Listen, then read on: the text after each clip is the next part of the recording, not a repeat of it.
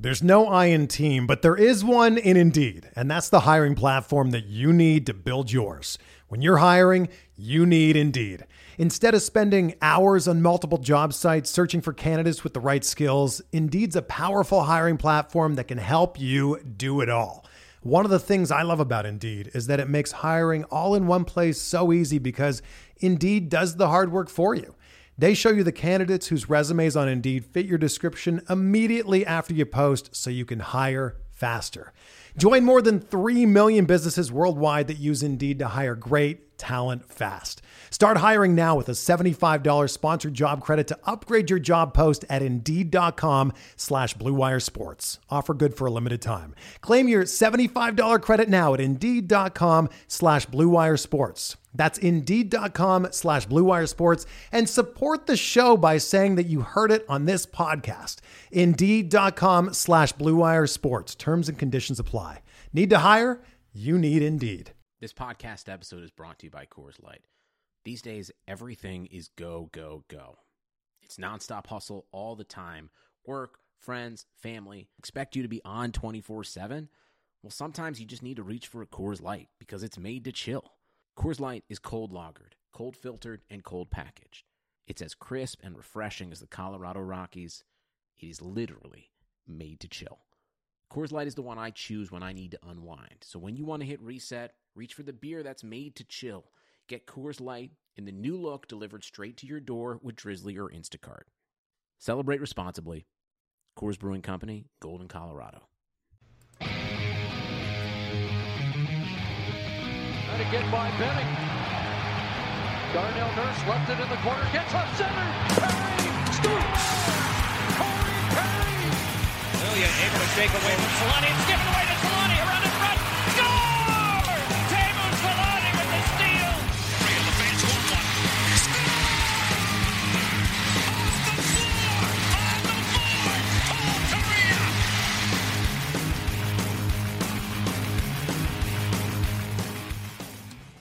And we're live on Twitch. Hey, everybody. It's the Forever Mighty postseason show. Draft recap. Oh, man. We got all three of us here today. Eddie and Jay, how you guys doing? I've returned to the closet where I think all of our last live shows That's like the worst thing you could have said in front of Jason. I know, Eddie. Come out of the closet. We love you for you. Just come out of the closet. You don't need to be in there. Yeah, it's my great recording spot where I have the sun in one corner and it's completely dark in the other corner. So it's Harry that's Potter's why I put bedroom. myself in the bottom. Yeah, I put myself in the bottom, so now nobody really has to see me and they can look at you guys. Yeah, So there we go. He's a bottom in the closet. So, let's move along. Hey, Jason, looks like you got some friends with you on your jerseys over your shoulders there. You got some happy faces up there. Yeah, my daughter arts and craftsy stuff, so we figured that was probably the best place for him. And that dude with the teeth, and then that's supposed to be Minnie Mouse, but her ear is broken or something. I don't know. I wasn't very gentle with it. But thank you for appreciating her artwork. At least you got some friends there behind you, man. It looks good. Right? So we had a lot of things that happened this weekend. The Ducks did some big things at the draft. Very happy overall with how things went, I would say. Mostly everybody else in the world thought so too. Only a couple teams got rated pretty poorly, but who cares about them? And then some wacky-ass trade involving PK Subban happened this weekend. That was kind of the one that was off the wall. But before we jump into the draft, Eddie, I know this is your favorite part of the year, especially when there's no playoffs for the Ducks. How did you guys all feel about the NHL not figuring out their cap number before the draft started? Oh, that was great. It was dead silent on the floor for the first day. Like, nothing happened.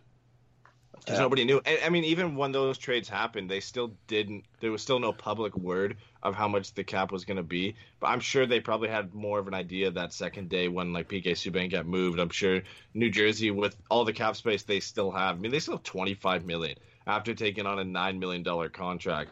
I'm sure they had some sort of idea that it was going to. I think it settled at 81.5 is what it.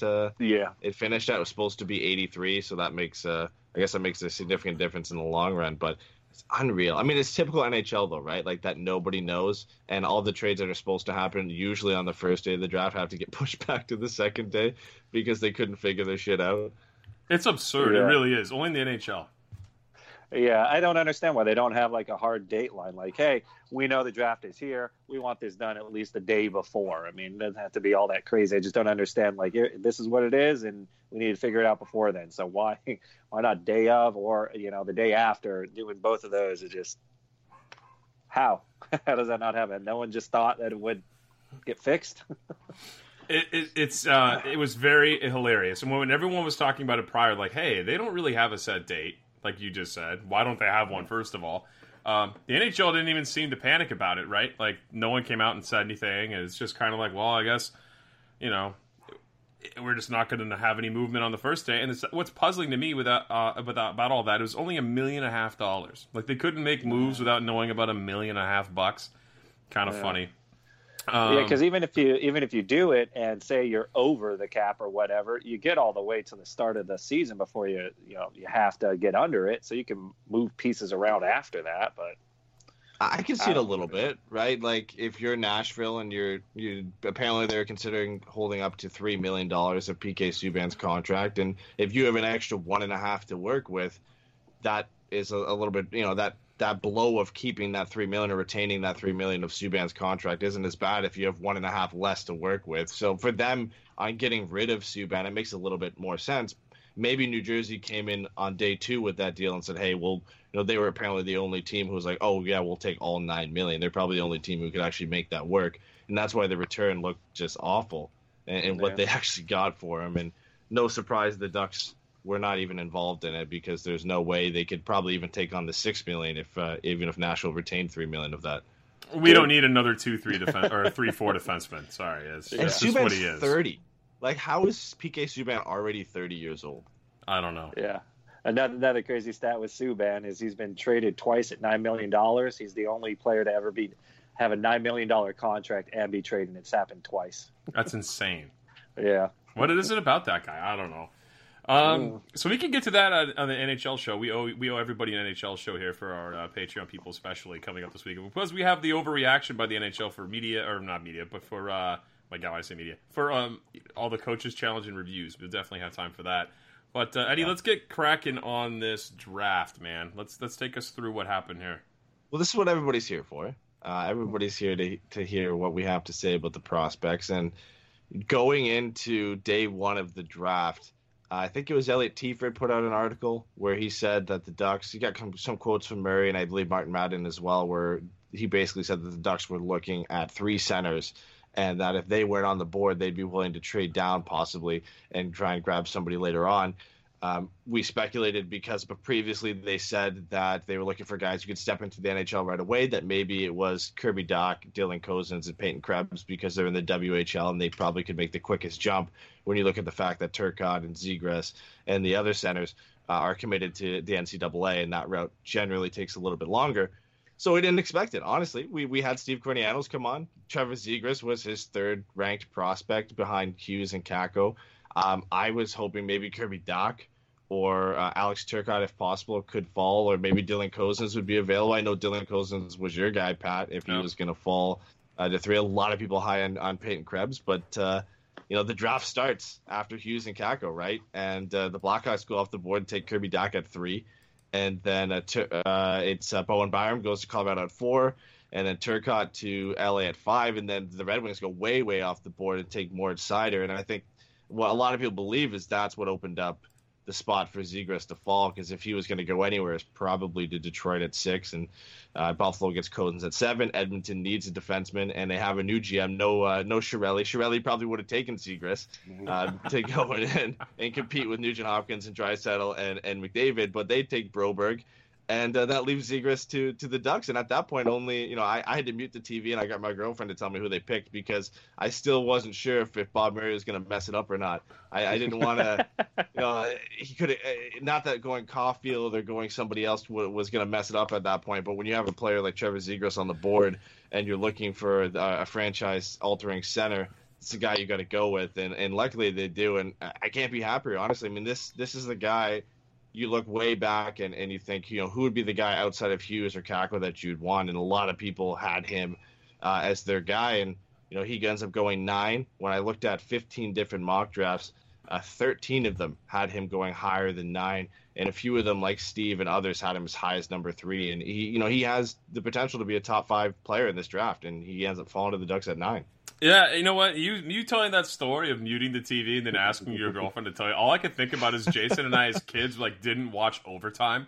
It was a playoff game with the Ducks against Phoenix, game 6. Goes to OT. We missed Korea's score. We're outside. We can't even watch. They're going to lose. I didn't want him to hear it, man.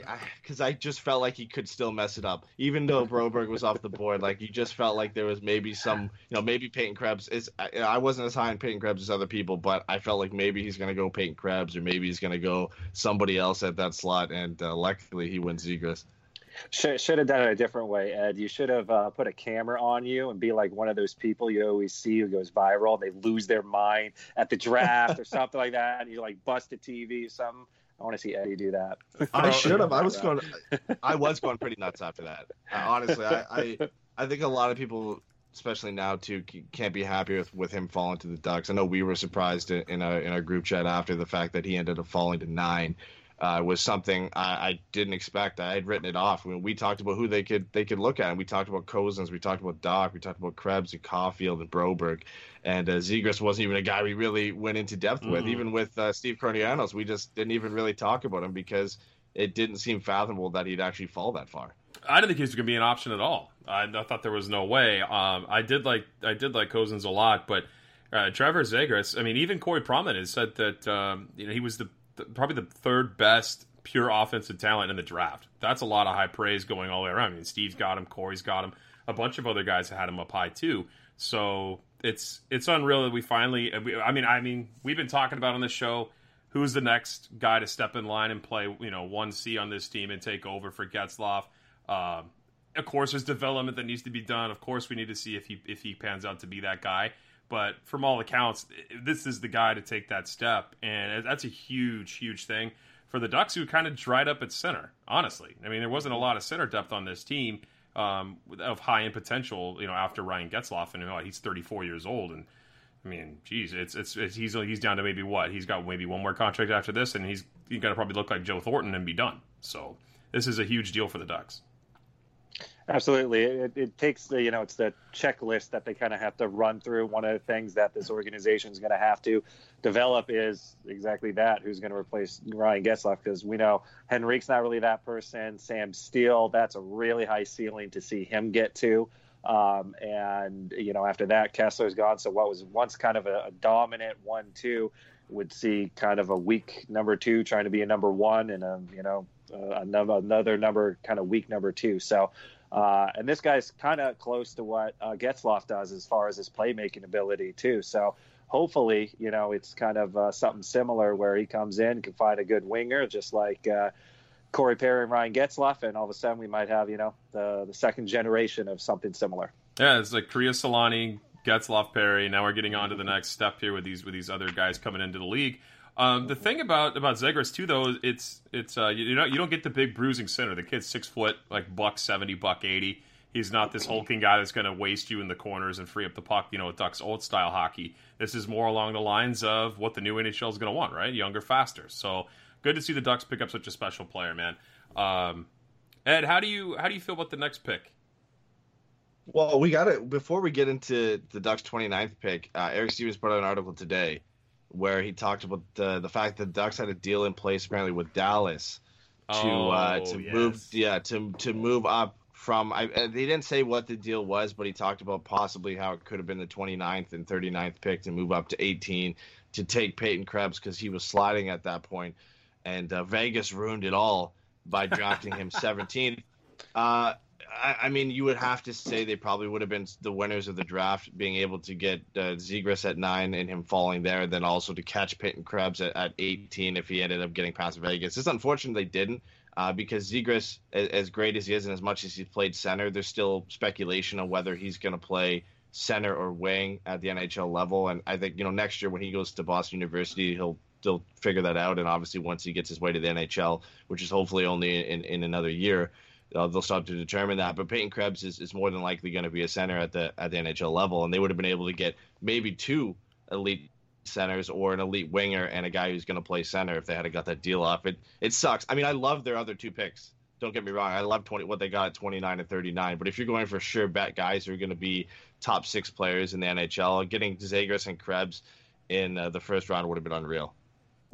What about Edmonton liking Broberg? Did you see that little quote in the Stevens article? We knew Edmonton liked Broberg like we did. I was like, oh, thank God we didn't get him. Yeah. Of course they like Broberg. Well, Broberg is exactly, in a way, like Hampus Lindholm. I think he's a little bit better skater than Lindholm is. But dude, watch your mouth, man. You can't say that. Of course, Bob Murray liked Broberg, but I'm glad Edmonton took him. Honestly, for Edmonton, it's a smart move to take him. They don't need, and the last thing they need is a player like Trevor Zegras. When you look at the fact they've got McDavid and Draisaitl and Nugent Hopkins, and he would just be a guy that they would force him to trade another elite forward away to get a defenseman. And they traded Taylor Hall to get Adam Larson because they needed defenseman. And now they're in need of more defensemen. The only other thing that maybe would have made sense at that pick for them is Cole Caulfield, but I think like a lot of people, they were scared of his size, and that's why he fell to Montreal. But I'm glad that Ken Holland decided to take Broberg, because if he had taken Zegras, Bob Murray was going to take Broberg at that spot. Not good. Let's move on to the next pick, because this is one I didn't really call it per se. I said, I think before the Ducks' 29th pick, it was like 20th or 21st pick, I said Braden Tracy would be a great guy for the Ducks. I would love that pick at number 39. And that number 29 comes up, and Martin Madden gets up and he announces Braden Tracy's name. And I was happy, for sure. I think a lot of people, because he's kind of under the radar, and he's not, until people looked into him, there's guys like Arthur Kaliev and Raphael Lavoie, and a lot of other guys on the board that were more enticing names that were ranked a lot higher in more mock drafts. But Braden Tracy is an interesting guy, because not too many guys forego their rookie season in junior, and he decided that he needed to go back to AAA, and he went back to AAA for his 17-year-old season, came back this year and played what is now his rookie season in the WHL, played on probably the best line in the league with Moose Jaw, and won Rookie of the Year, put up, I think, 36 goals. He played with 2 overagers and really just lit it up. And then he went into the U18 tournament with Canada and was one of their best players and put up 7 points in 7 games. So the Ducks like to look for those guys. They like to look for the guys that have a better second half, that are improving, maybe late bloomers, if you want to call it that. And he was jumping up a lot of people's mock drafts from midseason rankings. And, I'm surprised he went in the first round. But I think the Ducks took him there because they probably didn't think he was going to last at 39. They probably didn't think he'd make it that far. Are you worried about him, though? Because I know that when he was playing on that top end line, he wasn't able to score a bunch of points without those overagers, right? So that was kind of the concern about him, is that his point production would be, basically on who he's playing with, not that he's driving play on his own. Yeah, that's a concern for sure, and I think that's why a lot of people might have had him lower. Is overagers generally put up a ton of points in any league, especially good players. And the 2 guys he was playing with were 20, so they put up. I think they both had over 100-point seasons, but you don't know yet, right? We talk about was Alex DeBrincat a product of Connor McDavid? And obviously that wasn't true. Was Dylan Strome a product of Connor McDavid, or was Dylan Strome a product of Alex DeBrincat? We don't know if that's true yet. It goes the same. We're talking about Zegras maybe being a product of Jack Hughes, or is he his own player? We'll find out the same thing, I think, with Braden Tracy next year, when he'll be without those 2 guys, because they won't be there with Moose Jaw next year, and it will be really his team to try and go out and prove that he's the player. I mean, that's what you have to wait for all prospects essentially to see if they pan out. But I know there's a lot of people that were high on him. I was surprised that you were so high on him, honestly, just because of that issue with him maybe not being as good as people thought he was going to be. And you think it's just because that he jumped all those spots considering his second half of the season? That's why everyone's like, oh, take him. Where did he go? I don't know. Is Ed gone? Oh, sorry. I was dying over here. I was coughing, so I muted my mic and I didn't get it back on. But yeah, it's definitely because of his play in the second half of the season there.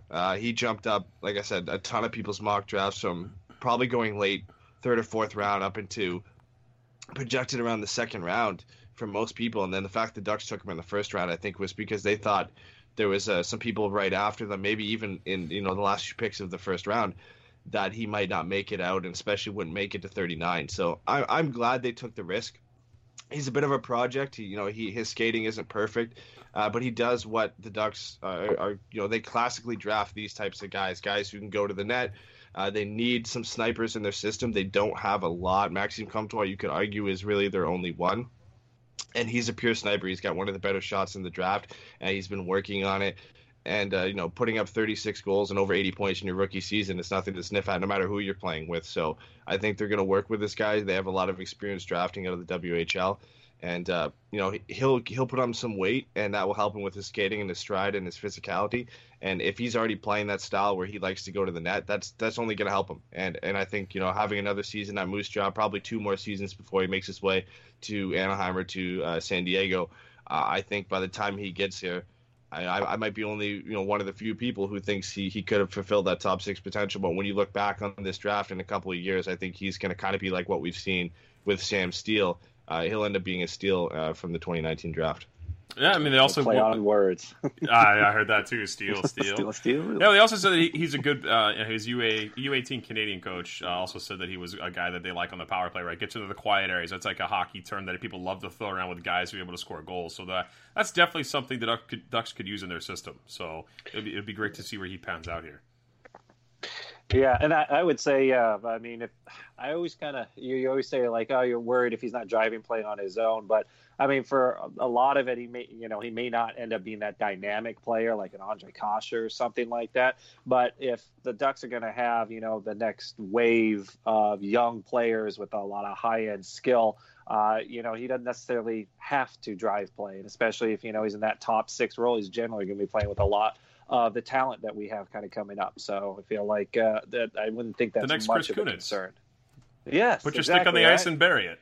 Nothing wrong with that at all. Yeah. I think there's some risk here in the sense that he's boom or bust and whether he's going to be a top 6 prospect. But I think he has enough of the tools that no matter what, it is also kind of a safe pick at the same point because he's probably going to play in the NHL, maybe as a 3rd line or 4th line grinder who contribute at offense. So the Ducks generally play it safe, but they do take a risk in the fact that you might have gotten a better player, a more sure thing in Lavoie or Kaliev at that point. But I think they think down the road, the rest of the skill set that he has, if he pans out and works out, he's going to be a better player than some of the guys that they left on the board. And I want to read a couple quotes, I think, on Tracy, because I know this is probably the most intriguing pick for a lot of people because there was a lot of different names on the board.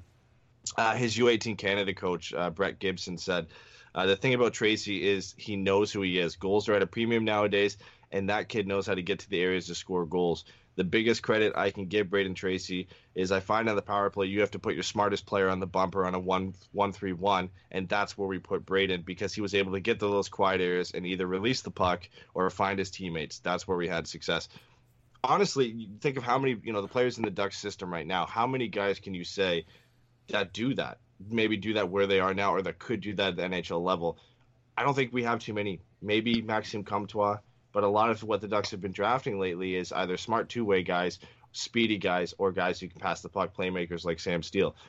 This is arguably what they needed at this pick, and a guy who can also go and live in front of the net because they love those types of guys. So I have nothing wrong with this. I think the easiest thing to teach going into the NHL level is skating and to improve on. And if skating is really only his knock right now, then I think he'll improve on it, and that will be something the Ducks could easily work on. Yeah, that's you can't teach. You can teach a lot of things in hockey, but definitely skating is the one you could definitely improve on for sure. But you can't teach size. They hope he fills out his frame, right?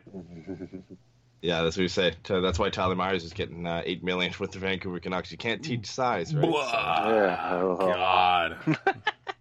Ricky's saying I'm hating on Comtois. I'm not hating on Comtois. I'm actually giving Comtois praise as possibly being the only sniper the Ducks have in their prospect system right now.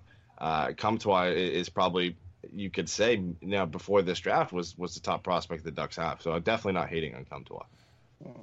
I didn't feel any hate. I think you're good. Yeah, I think you're good. It's just All right. you're Canadian, so you have to be overly nice, and if you're just kind of nice, I got to comes get off as you're excited being about the top Canadian the Ducks drafted because they went heavy American this year, so I have to get excited. It killed you. About Braden Tracy. Let's move on to pick 39 because this one was probably as off the board as it gets at this point. I mean, there were some people who had Jackson Lacombe ranked high, not as high as 39. Craig Button had him at 49. Bob McKenzie had him at 44. And actually, ISS had him exactly at 39. But then after that, it goes all over the place. Some people had him around 70, 80. I believe Steve Cornelius had him at like 120 something. So he was kind of all over the place. And the reason because of that is he just switched to playing defense about 2 years ago. He's at prep school, Shattuck St. Mary's. And he came in as a forward, and they switched him to defense because of some injuries, and he's kind of just stuck around there. And, you know, when you put up 80 points in 50 or so games, even against high school opposition, it's going to make people turn their heads, and obviously the Ducks like that. He's committed to the University of Minnesota, which is going to be huge for his development because now he's going from playing high school kids to going and playing against men, guys who are, you know, upwards of 23, 24 years old. That will be huge. You know, if he goes there and produces and puts up points, then, you know, this is going to look like a steal. But this is what the Ducks need. Again, you know, we look at they needed a playmaking number one center. They got it. They needed another sniper, a guy who can score goals in their system. They got that at 29. And how long have we talked about, even since Brandon Montour left, that the Ducks need a guy who can be a power play quarterback, a guy who can put up points from the blue line, a quick skater, a guy who can transition the puck up the ice. If this guy was the best at the draft in that, and even though he's a project in his own zone, you got to take the risk there because you've got some cover in Josh Manson and Hampus Lindholm and some of the other defensemen they drafted this year and you know, Jakob Larsson, where you've got a lot of steady two-way guys. You can take the risk on a guy who could be, you know, a top 4 power play quarterback on your team. Yeah, they had to take him. I mean, they had to go towards defense too, right? They already have their prospect pool filling up with forwards. And like you said, they took a sniper and a playmaker, you know, possible 1C in the league. And then they turned around and just went heavy D the rest of the way in the draft. So, and this guy, like you said, I know that Steve said something about him not being very structurally sound defensively, but I mean, who cares about defense, right? Hockey's all about scoring goals. So get the puck the puck up the ice. And he just switched to the position, right? Like for a guy switching to defense, you know, only 2 years ago, he looks pretty good for making that transition pretty quickly, right? You know, he has the perfect place, I would argue, to make that transition against high school opponents where he can, you know, kind of rely on his offense right now and slowly get used to the defensive game where he's not thrown into tough competition. It's not like he's playing, you know, in the USHL or he's playing in the OHL or somewhere in the CHL where it's tougher competition and he's going to get flamed right away because he's making that transition. Into the big thing, we'll see how he does against college. Like I said, if you know, that's where the Ducks will really start trying to work on his defensive game. It's a bit of a project there, but again, if any team is going to work on him and get the best out of him on defense, I feel like it's the Ducks. I mean, look what they've done with Hampus Lindholm. Look what they've been able, you know, look who they've drafted on defense recently. The way they've been able to churn out good defensemen there. If they're drafting him at 39, I think it's because they know that they can get him to the point where his defense will be good enough that they can rely on his offensive game at the NHL level. Yeah, and hopefully they have, you know, a good D partner for him. So if that's, you know, the case where you can have him take those risks if someone else is there to basically be able to back him up a little bit. I always kind of like the guys that can play offense or have an offensive mind, and they're good enough to play defense. I mean, you look like Brett Burns was a winger, went to defense. Dustin Byfuglien, same thing. I mean, those guys can do it. Not saying that he's of that, you know, level or anything, but since we're dying for someone to be a playmaking center and someone on the power play, even if he doesn't, you know, check off all the lists on the defensive side of the puck, if you can get someone to play alongside with him and that still nurtures his offensive creativity, then I think that could really be helpful for the Ducks down the road. And you're still going to have your staples in there, you know, Fowler and Lindholm and Manson for quite a while. So, I mean, this kid can kind of take his time, you know, honing those skills.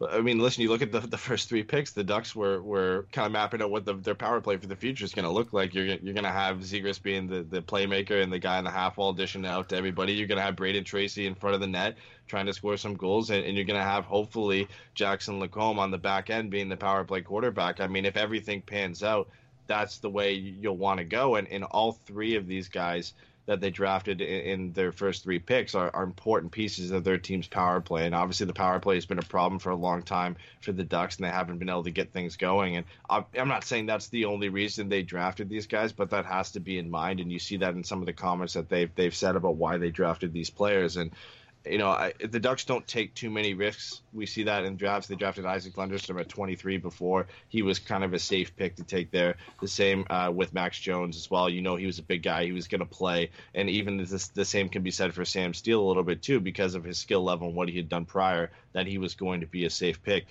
Braden Tracy is a little bit of a reach, but this one I like a lot is this is boom or bust. He's either going to make the NHL or he might not. Because if he doesn't figure out the defense, he's probably not going to be good enough. He's going to be like a Ryan Murphy or somebody of that type, was very, very skilled offensively, but they couldn't figure the defense out. If he figures it out, maybe he'll turn out to be more like a Roman Yossi. Exactly. His scouting report back in the day was, that he wasn't very physical. He could move the puck really well. He had some minor weaknesses. They're able to clean that up, and look who that guy is now. So, yeah. He could be a Roman Yossi, a Torrey Krug. This guy 2 years ago was 5'10". Now he's 6'2". He had a growth spurt. He's getting bigger. He'll fill out. He's a big kid. And, he's got the offensive skills already. If that translates to the NHL, you can teach him enough defense that you put the right guys around him, he'll do well. And I like that type of pick because we don't see it often from the Ducks. And it's what they desperately need. Brandon Montour just really didn't pan out to be that guy.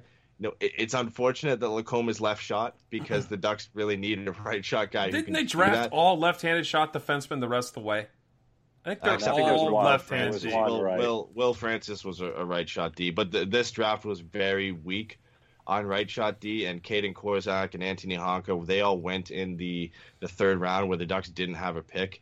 And at that point, they'd already drafted Jackson Lacombe, so I think they thought he was going to be better than those guys I just mentioned. And, if you think he's going to be better and you think he has the highest upside, which I do of all offensive defensemen in this draft, he has the highest upside if everything pans out correctly, then go for it. Take the risk. I'm happy that they're taking risks. They had 3 picks in the top 40. You can afford taking one risk of those picks. So they go offensive risk with Jackson, and then they go to Henry Thrun at 101 and get a stay-at-home defenseman. That's very, very, very much Ducks management here. Yeah, this is their pick. This is the typical pick we see from when the Ducks draft a defenseman, a guy who does everything okay or well, but doesn't do anything exceptionally well. Here it is right here. Patient puck mover was under him. I was like, yeah, that's him. Yeah. That's at the top of the Ducks draft board every year. Is the words patient puck mover is what they're looking for. Honestly, he is prototypical defenseman the Ducks draft. He's an average skater, not bad, but he's right at average what you expect. He's a pretty good passer, but he doesn't make ridiculous type passes. He doesn't make crafty passes like Jackson Lacombe makes. He has a decent low shot. And he plays physical, and he plays a good two-way game. The staple of his game is his defense, and I think it complements what the Ducks did before. Again, he seems like a safe pick in that he is probably going to make the NHL. If at the low end is a 5'6", which is not a bad thing. You can always use guys like that. Again, disappointed that he's a left shot, but there's some people who had him really high, and he was kind of all over the place. The fact that the Ducks got him at 101, I think, was kind of a steal for this. The Hockey Writers had him at 74. Craig Button had him at 71. Scott Wheeler had him at 38. And Bob McKenzie had him at 62. And he goes 101 to the Ducks. And yeah, there were some people who had him ranked lower than 101. So it kind of shows you how many people are split on this guy, which is a little bit interesting. I think most of that has to do with the fact you look at the team he played on.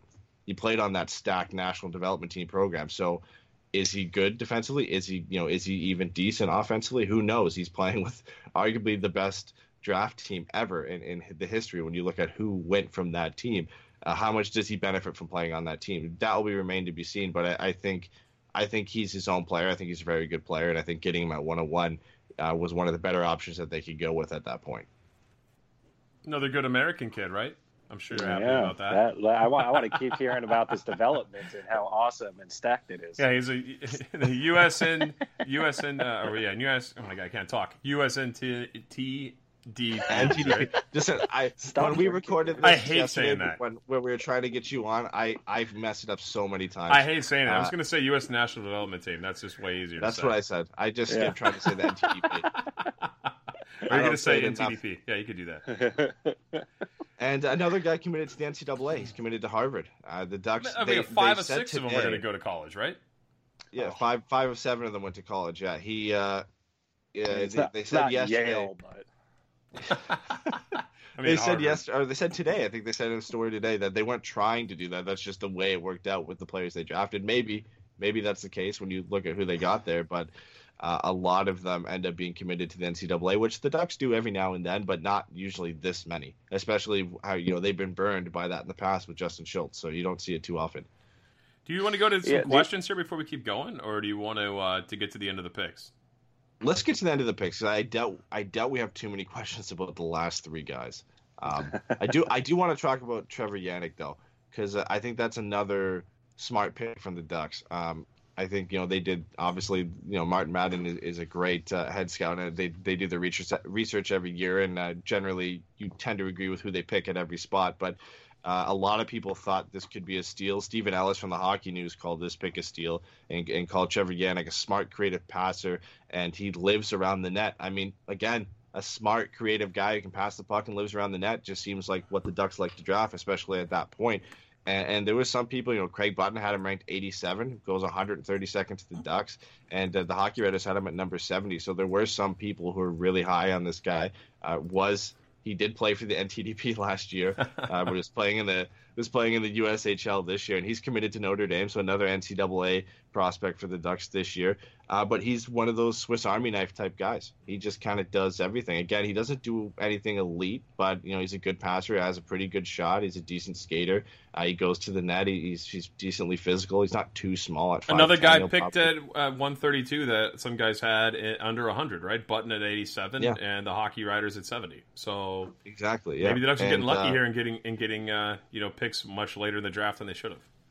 Yeah, and apparently one scout said he has 20 goal potential in the NHL just because of his ability to score in a variety of ways. If that pans out and you get a guy who can score 20 goals consistently at pick 132, that's a huge steal. And that's one scout's opinion. Obviously, there were some people that were lower on this guy, but the fact that there is some potential here, and you got this guy in the 5th round, 132nd overall, it's worth it. And I think it's a really good pick for the Ducks, and it's a right wing. I mean, the Ducks just bought out Corey Perry. There are still a lot of spots at right wing, but this is a guy who can play center or the wing, and you can kind of move him all around the lineup. Maybe he plays top 6. Maybe he plays, 3rd line. Maybe he plays 4th line one night. He's just one of those guys that you can move all over the lineup. Yeah, and if he's got tenacity around the front of the net, he'll probably find a home with the Ducks, if he's at least at that level.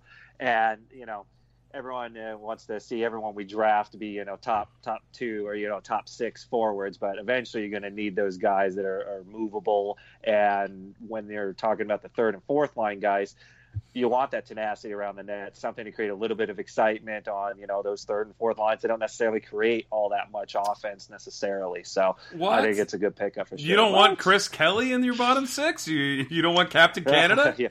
You don't want to Jason Charmera. Yeah, that's they're all speed, man. He's one of those guys that you look at because they just won the Stanley Cup. It's fresh on your mind. But a guy like Tyler Bozak, who you can plug in anywhere, and he kind of just does everything okay. And he's good at faceoffs. He's really good at getting away with penalties in a Stanley Cup final game. Really good at that. He's good defensively. Goes to the net. I'm not saying that's a direct comparison. I haven't seen enough footage on Trevor Yannick, but just one of those types of guys that you kind of need on a championship team that you can move around, that can contribute at key times. Seems like if his upside gets fulfilled, that he could be that type of guy. And the Ducks need that. They've got some. Isaac Lindstrom arguably could be that type of guy as well. Max Jones is that type of guy. You need those types of guys in your system. No, for sure, man. But let's wrap this up. Let's get to 163, 186. Yeah, it gets a little bit less information. Obviously, we get down to the 6th round picks. You mean where you have your note on here about Matthew Hill, super polite kid? I was like, well, that's... I was scrounging. That's the reporting you don't get from NHL Network. I was scrounging for information. I mean, for their 163, Will Francis, there was some more information on him, not a lot. He's committed to the University of Minnesota Duluth. He played forward at times this year, but I think that was out of necessity for his team. He's a big 6'5" right shot defenseman. He's already 212. So, I mean, he's already got the size and build to play in the NHL, but more of a long-term project. Apparently he's nasty, hard to play against. He could be that 6 or 7 guy that you plug in every now and then, and it's matchup based, and it's something they don't have, right? They don't, they need right shot defensemen. You could argue Josh Manson is that type of guy. It's never a bad thing to have some of those guys in your system, especially when you look at what they drafted in defensemen before this, and they went with a high offensive skilled guy, a two-way guy, and then I think this one complements it where you go with a shutdown guy who is just also a right shot because they hadn't drafted a right shot defenseman yet. Yeah, and you got to get somebody nasty on the blue line. I always like that. Yeah, and they got to restock San Diego. We've been pulling up defensemen left and right over the last few years. Seriously. I think at this point he's, it can at least fill that out. And then with size, hopefully, he can be a little bit nasty and be that 5'6" guy because, quite honestly, we don't have a whole lot of those guys that are really tough around in front of our net. I always like to at least have one of those guys kind of waiting in the wing just in case, you get into the playoffs and it gets a little bit more physical. Your team's getting pushed around a little bit. It's nice to have a bigger guy in there. Oh, yeah. The Blues change that. Throttled the Boston Bruins, which is hilarious. Bertuzzo type guy or Gunnarsson type. I mean, if you get that from a 6th-round pick, that's a win. Like, you need a guy who can play in the NHL at the 6th round and can just contribute in any way. And a guy with that size as a right shot defenseman, as we see with Tyler Myers, is always going to be a valuable piece if you can put him in your lineup. So I think he complements what the Ducks have because they have, Hampus Lindholm's not a small guy. I believe he's 6'3", and Fowler's over 6 feet, and they've got some decent sized guys. But the only real physical shutdown type guy they have is Josh Manson. He's kind of gotten away from that a bit. So if you can get a guy like Will Francis in your system eventually, and he can play some games in 3 or 4 years, he's the type of guy that you need at that bottom part of your lineup. Yeah, I mean, like the Kings have McDermott, right? He doesn't do anything on the ice but try to take people's heads off. I don't necessarily want that guy, but I want the guy on the ice to fight that guy. That's what I want. Yeah, exactly. For the last pick, I don't think Matthew Hill out of the Barrie Colts was ranked anywhere. I didn't really see his name come up. He wasn't ranked on Steve Carniano's top 250. I think that he put out in his draft report. I couldn't find too much information on him. All I found is he's another big kid. He's like 6'3", 200 pounds, shutdown type guy. And the only information I was able to find is I had to talk to a scout with the Barrie Colts to find out any information on this guy because there's no draft profile. There was nothing on him really. And like you said, they just said he's a super polite kid. He's a stay-at-home type who really plays a safe type of game. Boxes out and hard to get around. And Dale Horachek, who's the coach of the Barrie Colts, apparently loves him. So hell yeah. Again, very much of a long shot to make the NHL. He'll be back with Barrie next year. But if he makes it, it's on, he has to really work on the defensive side of the game. And obviously he relies on his size then to get him to the NHL at that point. But maybe he ends up being an important player for San Diego down the road. Yeah. He's man, Canadian, get to the show. right? He's Canadian? Yeah, I believe so, yeah. Yeah, that is such a Canadian thing to do when you call up, hey, do you have any information on this guy? Oh, he's super polite. Yeah, what a nice guy. He's just a nice kid. That's the first thing. That's the first thing I heard too. First thing that comes to mind is he's a super polite kid. So yeah, we went out for poutine and he paid for it. Just a great kid. Hey, we got to get to some questions, man, because there were some good ones that came through on Instagram. So thank you guys for those. But before we get to that, we have to address the PK Subban trade. Why did this happen? I am like very, very befuddled as to why this is going on. Money. And are they just trying to get? It's like Jersey trying to get Taylor Hall to want to stay in New Jersey. They're like, hey man. Well, that's probably why New Jersey brought him in. New Jersey, yeah. And they were the only team who could take on that full $9 million contract. But if you're Nashville, like as bad as the return is, I kind of get it because they shed all of that $9 million. They can go after like Matt Duchene, which is apparently what they're going after. And they were going to lose PK Subban probably. They got to re-sign Roman Josi this summer too, don't they? Yeah, but they'll get that done. But they were going to lose Subban likely to Seattle anyway because they had to protect Josi and Ellis and Ekholm. So you're going to likely lose Subban anyway to Seattle for the last couple of years of his contract. You might as well try and get something from him. And then if they sign Duchene, then this deal becomes whatever they got from New Jersey, the 2 second-round picks, Jeremy Davies and Steve Santini, plus Matt Duchene, because they used that salary cap space to go out and get Matt Duchene. That's not as bad of a deal when you look at it like that, especially because PK Subban is coming off his worst year in his career, and he's 30 years old and he's making $9 million. I mean, that's kind of what you get when you don't want to eat any salary in return, and you've got a team like New Jersey who's willing to take on that entire contract. There was 4 teams after that guy.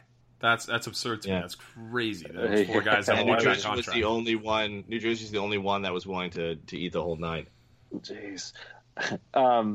Yeah, and then that kind of leads to a little bit of the rumor with Perry possibly going over to Nashville too. Oh boy! Sign Duchesne for 8, get Perry for 1.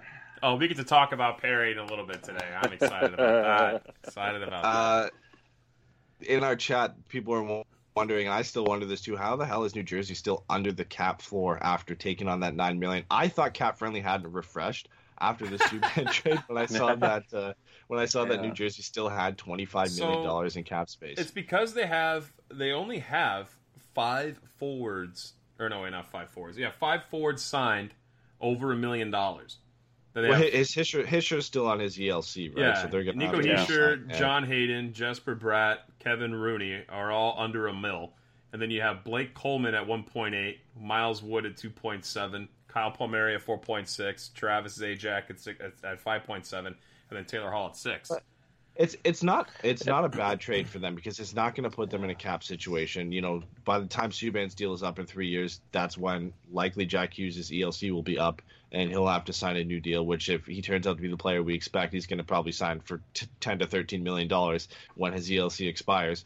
Subban will be gone, and at that point, you hopefully are good enough that bringing in Subban convinces Taylor Hall to stay for those 3 years, and that you can hopefully build enough around him by that point that you have a contender. So not only do you get Taylor Hall to stay, it doesn't hurt you in cap hit. You're going to have more than enough space to sign Nico Hischer to a contract after his ELC is done, and there really is nobody else for them to have to sign at this point, and anybody you draft is going to have to be signed later on anyway. So it's a win for them, and it makes them competitive for the playoffs, which again helps keep Taylor Hall around. Yeah, I mean, the only reason, in my opinion, that New Jersey was even kind of on the board as a decent team was just what Hall did, not last season, but the season before. And he kind of did it all on his own. I mean, MVP season. But the fact that he's their highest paid player and he's at $6 million, it doesn't leave a whole lot of skill and talent around on the other side of things. So they had the room. They didn't make the playoffs last year because Hall wasn't there. For a portion of it through injury. So this is a team that's not very good without Hall, and so they have the cap space to get this stuff done. They're kind of an up-and-coming team. Watch them go offer sheet Mitch Marner now for 11. They have all the money in the world. It's $25 million left in cap space. All they have to do is give up 4 first-round picks if it's over $10.5 million, which it probably will be. I mean, I would probably... you do it? Yes, quick question before we get on to the other in stuff. Jersey would situation? Would you give up 4 if you're New Jersey, because it's different for different teams. If you're New Jersey, where you are right now with what you have on your roster, do you give up 4 first-round picks for Mitch Marner? No. I mean, you got Travis Zajac with a no-trade clause, Kyle Palmieri with a modified no-trade clause. Those guys are 28 and 34. Travis Zajac's 34. Miles Wood, Blake Coleman, and Nico Hischer. Those are your... Just imagine this. Imagine Jack Hughes, Taylor Hall, and Mitch Marner playing on a line together. That would be one good line. And no, you got Nico Hischer, you've got Kyle Palmieri, and then you've got maybe Miles Wood or Blake Coleman. That's a hell of a 1-2 down the middle. Nico Hischer and Jack Hughes, right? Yeah, I mean, I still wouldn't do it because you got Corey Schneider and Mackenzie Blackwood, and I don't know how good that's going to be. You've literally just really got PK Subban. I know Sammy Vatanen's there. I know Green is still there, and Butcher is but decent Green's as like well. halfway to Florida to retire in his home. Yeah, but 4 first-round picks, especially after you finish near the bottom of the league, is a lot to give up. I think if it was under 10.5 and it was 2 firsts, a second, and a third, that's something I would give up for Mitch Marner any day of the week. But 4 first-round picks for a team that one, especially when you might not be competitive, right? Like right now, I don't even know if I was the Ducks, I'd say I'd keep up 4 first-round picks in their position for Mitch Marner. It'd be tough. I would love Mitch Marner, but 4 first-round picks, especially the way the Ducks draft. I don't know the Jersey prospect pool as well as we know the Ducks, so it's hard for me to say what's in the pool. It's not amazing. And they did pretty well this year, but it's some of their guys just haven't panned out. Pavel Zacha hasn't panned out too much, but it would be tough for them, I think, to do that. But they could go after Corey Perry. Yeah, let's talk about that, please. I'm so excited to talk about Corey Perry. Very, very, very excited about this. So well, we talked about him getting bought out. Obviously, everybody knows that on our last show, and we went in depth on that. But there's been some more stuff that surfaced, primarily people who are interested in Corey Perry and his first public comments in an article from Frank Cirarelli. I'm going to read the one comment that just kind of hits me in the heart a bit when he talks about missing out on his 1,000th game with the Ducks. In the article with Frank Cirelli, he said, "It stings. How many guys have played 1,000 games with one team? Not many. I sit here and say, well, with some of the injuries, I would have already been there. I was so close." That's so sad. Like, he was 12 games away, and if he didn't get injured this year or didn't have the surgery, he would have been able to play those games. And, you can't keep him around just to play those 12 games, as much as we'd all love it, because you got to buy him out now. There's no point in doing it at the end of the next season. It sucks that he didn't get to reach that. Yeah, it does. But, I mean, we needed to do this. He needed to be off the team. It's unfortunate. The cap hit's going to suck next year for the Ducks. Or not this upcoming season, but the following season, the expansion draft year. That's going to suck. But this had to be done. And I'm very curious to see what the market is for him out there, because nobody would take him. Obviously, with that giant cap hit, the Ducks tried to make a trade. He gave him, 4 to 6 teams, I think LeBron said. And nobody wanted him for that cap hit. And so the Ducks buy him out. Now he's a free agent. And Nashville's on the radar. Very puzzling to me how Nashville wants a guy who's, maybe broken still. You don't know what Corey Perry's going to look like next year. We do know, though, that he's 34 and had reconstructive knee surgery. And I don't know if I would take a risk on that guy, if I'm an up-and-coming team like this. Unless you got him in a real specialized role. He's going to want $3 to $4 million. Nah, I think he'd probably do something really, really low, because he's still getting paid. So what's the difference to him? He's in the twilight of his career. Why wouldn't he want to do $1 million and then special bonuses if he hits certain marks or something like that? He kind of bets on himself that he can do it. He says his knee is never felt better, and he's got a new training coach, and I love that. All that publicity to get on a team and all that fun stuff. But if you're Nashville and you don't have to fork out too much money for it, why wouldn't you add him as a role player when it comes to a playoff, being pesky in your face? Just one more thing to make Nashville annoying, and just bury him in that third or fourth line role. But I don't think he wants to do it. I think that was his big problem with the Ducks, is that he didn't want to take lesser of a role and have his time diminished, and that was kind of his biggest thing. But he also wants to be on a contender because he's running out of time, so he's kind of caught somewhere in between. I think it's the same thing. He wants to go to a contender, but he wants to play top 6 minutes. And I think there'll be teams out there that will give him the chance there. I think they'll give him the chance at $3 or $4 million. And I honestly think it's worth a gamble at that. When you look at what some of the top end forwards, again, $3 or $4 million 2 or 3 years ago isn't the same as $3 or $4 million now. Guys are going to get paid. Panarin's apparently getting $12 million. Oh, jeez. Do you think Perry's a third of a player of Panarin? Probably, right? Panarin's a 90-point guy. Corey Perry could be a 30 or 40-point guy, 50-point guy. So you got to pay those guys $3 or $4 million, and you're also paying for the potential that Corey Perry could come back from surgery and not be the same, but be better. His numbers when he came back showed he was a little bit better than last year. Obviously, a small sample size. But if I was a team that was contending, I'd only give him 1 year because of the surgery. You never know how it's going to go. But I would give Corey Perry $3 or $4 million for 1 year if I had cap space and you're looking to add maybe a veteran guy and hope that he's going to come back and want to prove himself, which if he's on a 1 year deal, he's definitely going to want to do to get another contract after that. And I'm not surprised teams like Chicago and Nashville and Philadelphia are interested in him because he kind of fits. Can he just go to the East Coast? I really would be very upset if he ends up on the Hawks or the Sharks or the Kings or Nashville, any of those. Can we just not deal with that? Ottawa. Just Ottawa. Coach Bombay said if he doesn't want too much, we should resign him. Unfortunately, after you buy a guy out, you can't resign him for a calendar year. So he wouldn't be able to come back until next year. Somebody brought up, I think Joshua in our chat said, bring Perry back as a deadline acquisition, not this year, but the season he intends to retire to finish those 12 games. I mean, it depends on what his contract is at that point and where the Ducks are at down the road and if they even have the position for him on the team. you know, if they needed a player like him, if he was still producing, if he wasn't making that much, it'd be cute to do that. It would be nice, right? But Cute. but I don't think you know, at the deadline where you're trying to add, you know, you're trying to push for a playoff spot. If he's not a valuable player at that point, why waste the cap space on Corey Perry? As much as I'd love to see him hit 1,000 games in a Ducks uniform at some point, you know, that'd be a personal thing.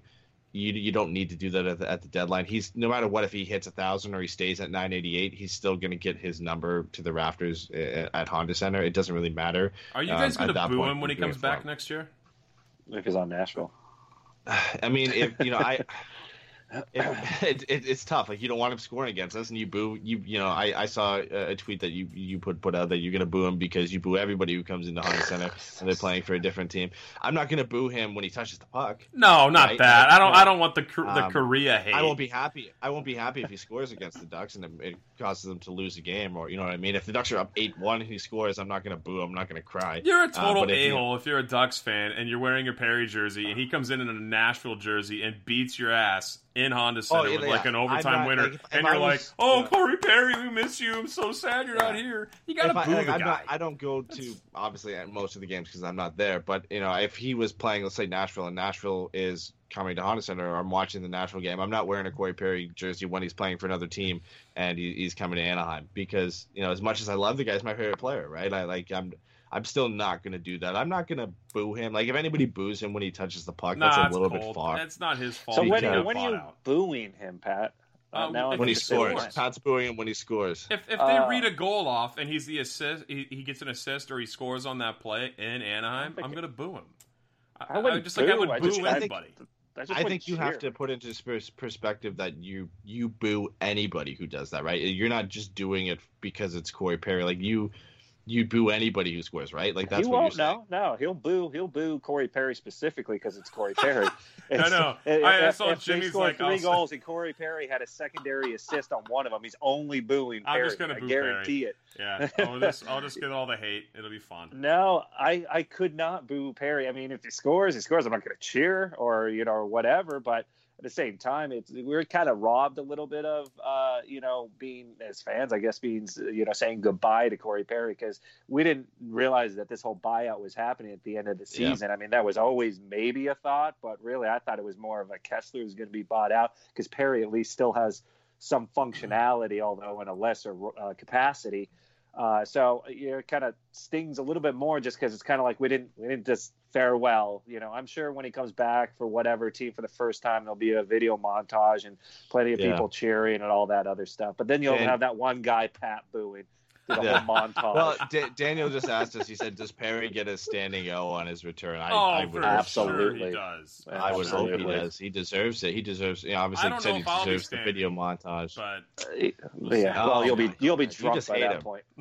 Mickey said, I'm a fanboy for Perry. I will openly admit I'm a fanboy for Corey Perry. Nothing wrong with that. Nothing wrong with being a fanboy for a player. It just doesn't hold the same emotion as like Korea and Solani did for me growing up, right? Because I'm older than you, Ed. So like it doesn't. Even for me, it doesn't either, because I grew up with Korea and Solani as well, and then obviously like later on it was Corey Perry as well. But you know, I think I hold a little bit more emotion to Perry than you do, but it still doesn't feel as big of a loss as when Korea left or when Solani left. It's not, you know, it sucks, and it's hard to believe he's not going to be in Ducks jersey next year, but it still doesn't hold that weight, I think, as much, especially because the Ducks are transitioning right now, right? They're moving into a younger team, so it makes sense from a roster management perspective. So that's why I'm not too upset, because getting rid of him and letting the younger kids play, it's a smart move. Like, it makes sense to do that. You know, that cap hit that they're going to have to pay him isn't going to hurt them. So I think that's what helps it out a little bit.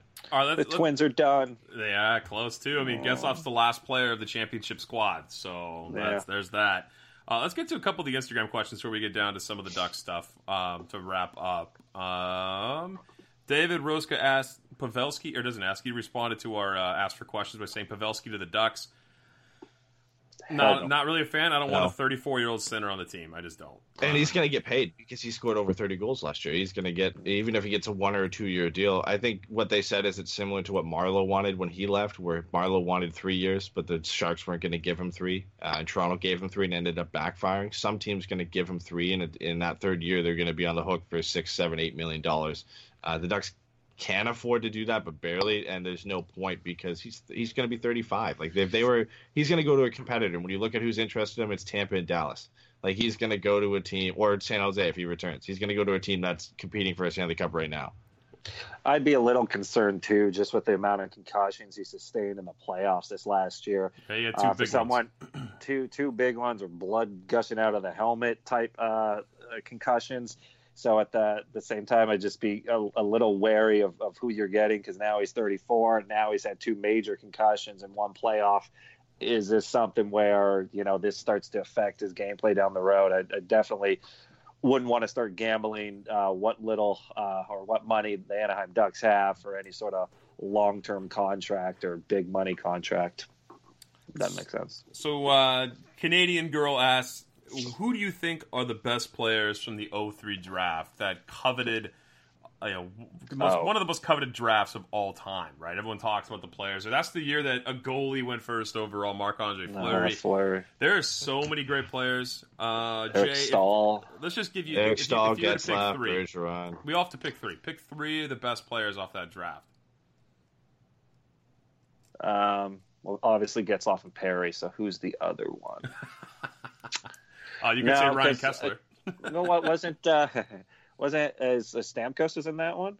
No, here I'll read you off some of the names. So there's Eric Stahl, Patrice Bergeron, Thomas Vanek, Joe Pavelski, Parise, Carter, Brent Burns, Kessler, Suter, Backus, Shea Weber, Dustin Byfuglien, Mike Richards, Dion Phaneuf. Like the list goes on, but those are some of the top guys. Yeah, I would honestly say Getzlaf. I feel like A, he's won a cup. B, he's been the number one guy for almost all of his career. Face of the franchise, will become the first Duck to ever play 1,000 games, the captain of the team for as long as he has. He's going to hold a lot of offensive numbers when all said and done for a franchise, and just in general, he's just a beast to play against. The other one I would say is Brent Burns, just what he's been able to finally accomplish, with the exception of a Stanley Cup. That would help solidify it. But, I mean, he's been just a powerhouse on the defense and the offensive side of that, winning Norris trophies and all that other fun stuff. So I'd have them there, and then, I don't know. I'm going to go with Vanek just to piss off Pat. Yeah. I want to hear what Pat's going to say, because I feel like you guys are sleeping on one guy. But I mean, clearly for me, it would be Mike Richards, Jeff Carter, and Dustin Brown would be the top three. Bergeron would be my third, by the way. Bergeron. Yeah. No, for me is I would take Getzlaf. I would put Marc-Andre Fleury in that bucket as well. What? A goalie? And I'm trying to think who else is in that draft. This is gonna kill me. I'm not gonna say Corey Perry. That's the obvious pick that I think. I literally named like 15 guys. Okay. Yeah, rapid fire. Calm down. Okay, fine. So Getzlaf, Marc-Andre Fleury, and Shea Weber. Those would be my three. You guys are sleeping on Eric Stahl. Oh, get out of here. Really? Wow. He leads that entire draft class in points. With 974. Does he really? Because he was the only thing in Carolina. I would go Getzlaf, Stahl, and Bergeron are my top three guys. It's hard to pick because Brent Burns is great. Stahl's a great player. That's true. Yeah, but I'd have to go with those three. I mean, they've all got Stanley Cups as well. So and they're all captains at one point. Actually, Bergeron wasn't a captain, was he? Because Chara's been there forever. But Bergeron could have been a captain if Chara wasn't there. So D17 Fraser asked a couple of things about our draft picks. He said thoughts on picking the high schooler Lacombe with our second rounder. We talked about that. How excited were you when Anaheim drafted Zegras? And we all talked about that. I was super stoked. I know you guys were all really big on him as well. David Roska again with a couple. These are fun because they're probably never going to happen, but they're fun to think about. Laine to the Ducks, and then also we wrote Duchesne to the Ducks. Neither of those will happen. But who would you guys rather have between the two? The guy with all the red flags with Laine or Duchesne? Yeah, because Duchesne's a good player, but I mean, right now the Ducks don't need that. They don't need it, and Laine's way younger, and he's a guy who's going to consistently score 30 or 40 goals. Like, if you looked at what the Ducks need right now, it'd be a guy like Laine, right? Like, rip him home Laine all day, playing right? with Laine being one of the best goal scorers in the league, playing with a guy you just drafted as one of the best playmakers in the last few drafts, and Trevor Zegras. That's what you dream of, right? But Well, Pat, what you said? Laine's the one with all the red flags. There was red flags with his attitude. He wants out of Winnipeg, that kind of stuff. And Steve Cordianos, I think, talked about that. Duchesne, did you want to play in Ottawa? And did you want to play in Colorado? Probably Winnipeg. Not. Probably not. Well, you didn't say who you wanted, Pat. I would definitely take Laine too, for sure. Okay. He's he's got that bomb of a shot. We need a guy who can score on the power play. It's like, gotta have that. McCann says, and do you guys... Wait, what is the first part of it? It's a two-parter. He said, is Tracy's lack of emotion in response to getting drafted by Anaheim worrisome? And do you think his insane rise in draft stock was inflated from being on a good team? Yep, 100%. I think that was part of it. I'm not really worried about his attitude. I mean, look at Connor McDavid when he goes drafted. He looked like he wanted to kill himself. I honestly think he was surprised. I think he was a guy that didn't expect himself to go on the first day, and obviously had good talks with some teams, but I don't think he expected the way his season went and the way he started and where he was at midterm rankings that he expected to go in the first round. Any of these guys are more than happy to go anywhere and just play in the NHL, especially a guy that was wasn't even ranked in the top 3 rounds back in November or December. Yeah, far from it for us to speculate why a teenager who just got drafted is, not showing the emotion we would think. So it's probably shocked. It could be shocked for sure. So Chris Valdivia, he asked, what's more surprising? Or no, he asked, sorry, what grade would you give the Ducks overall in the draft? I would say a solid B, for sure. They did really well. Now, I would go B+ because I felt like they kind of checked off a lot of the list of what we've been hoping that they were going to do. And they stayed away from Sweden for the most part. So that's the other good thing that they did. So I thought they addressed the needs where they were lacking, or they're going to start to really need that stuff. And like I said, they restocked the defense in San Diego, at least for a little bit. So I'd say B+. I'd give him an A- because I really like Braden Tracy. I think he's going to be a top 6 player, a top 6 forward in the NHL. Obviously, Trevor Zegras falling to 9 is insane, and when it's all said and done, he's probably going to be a top 4, top 5 player from this draft, which is insane when you look at the talent in the first 12. And then I like the home run swings on Lacombe and on Yannick, and I like the safe pick and Thrun. So I really liked their first 5 picks, so I give them an A-. And you can't really critique what they did with the 6th-round picks. I mean, they filled a positional need or an organizational need at that point and brought in defensemen. So I was more than happy with what they had. If they ended up getting Krebs at 18, then it's an A+. I think if you get Krebs and Zegras, but other than that, I think it's definitely an A-. Daniel Lowry asks, this is the last question from Instagram, what's more surprising, the Ducks not taking any overagers or not taking any Europeans? I would say the European part is 100% European. I can't believe they go American sometimes, and they've been digging the QMJHL for like the last 3 years. I was more surprised they didn't go to Quebec and draft anybody. But yeah, the fact that they didn't draft any Europeans whatsoever, and there were good ones on the board and like typical like Ducks draft picks that I would have expected to go out and get at lower parts of the draft too. And they didn't get it. I mean, obviously the least surprising thing is they didn't draft any Russians. We know that wasn't going to happen. Yeah, they stayed true to that form for sure. The fact they drafted no Swedes or no Finns or anything, yeah, that was a bit surprising.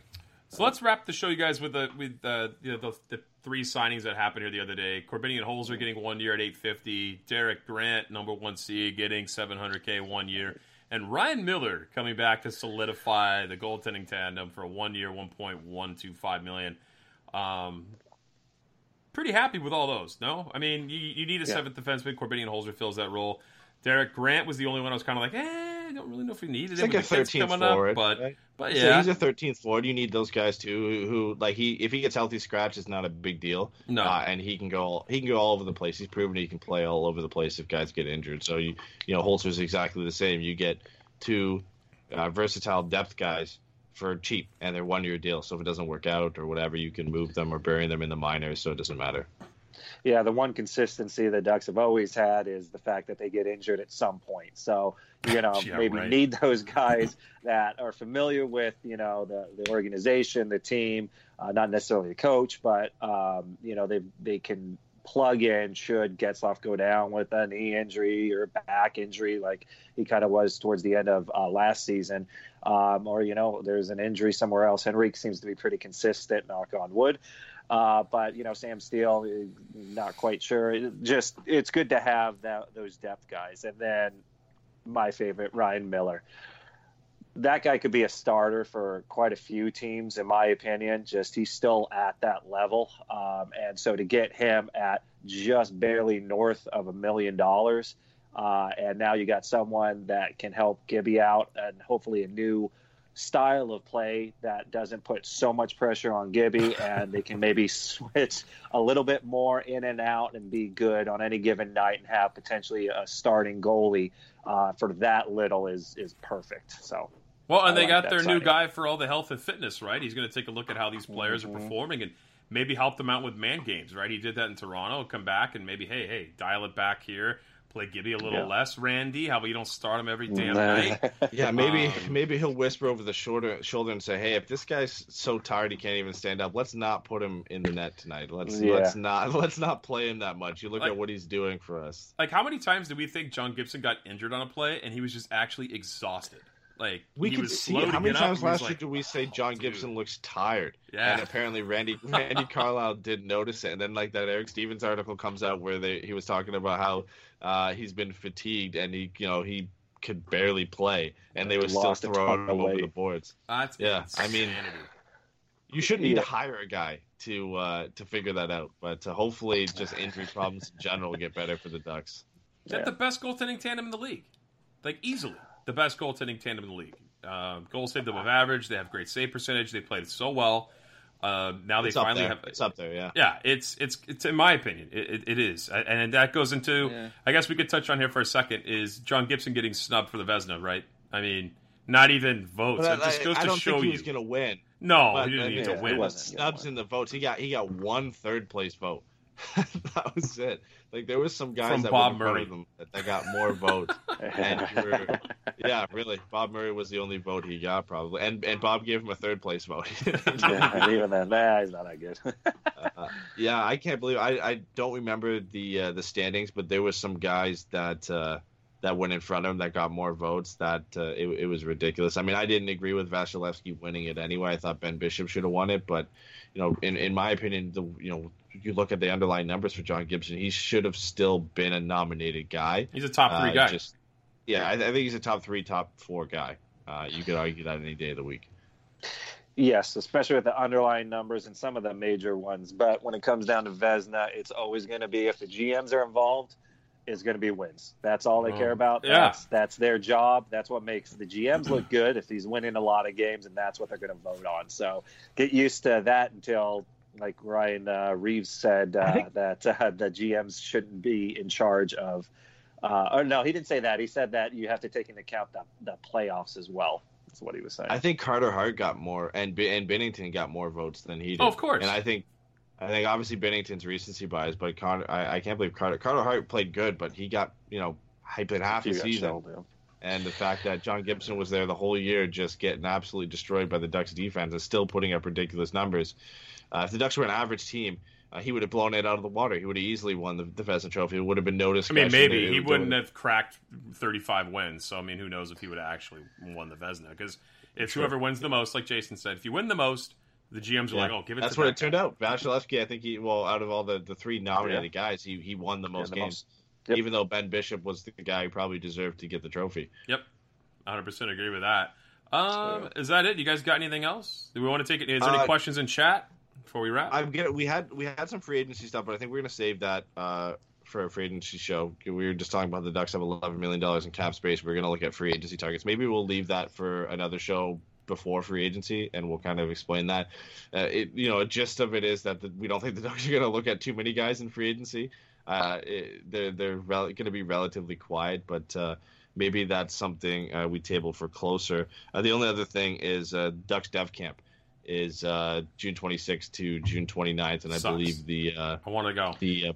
The public day or the open day is the Saturday. I think that's the 29th, I believe. That's when they also are letting you meet Dallas Eakins at the Great Park. I mean, so many of our listeners were so kind and invited Jason and I to go. Neither one of us can make it, unfortunately. It sucks. I'll be in Arizona, and Jason's got family commitments, so it's just like, why that day? Why that day? Yeah, if it was Sunday, I'm in. It's kind of interesting, though, because nobody's been able to figure out why Isaac Lindstrom isn't going. He's just not on the roster, and nobody can figure out why he's not listed and why he's not attending Dev Camp. I still haven't figured out why he's not going.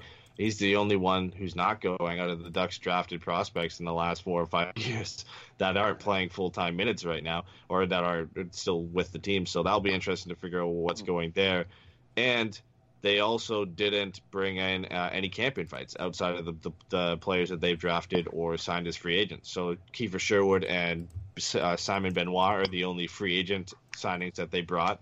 Everybody else is drafted other than Brendan Gooley, who they obviously got in trade for Brendan Montour last year.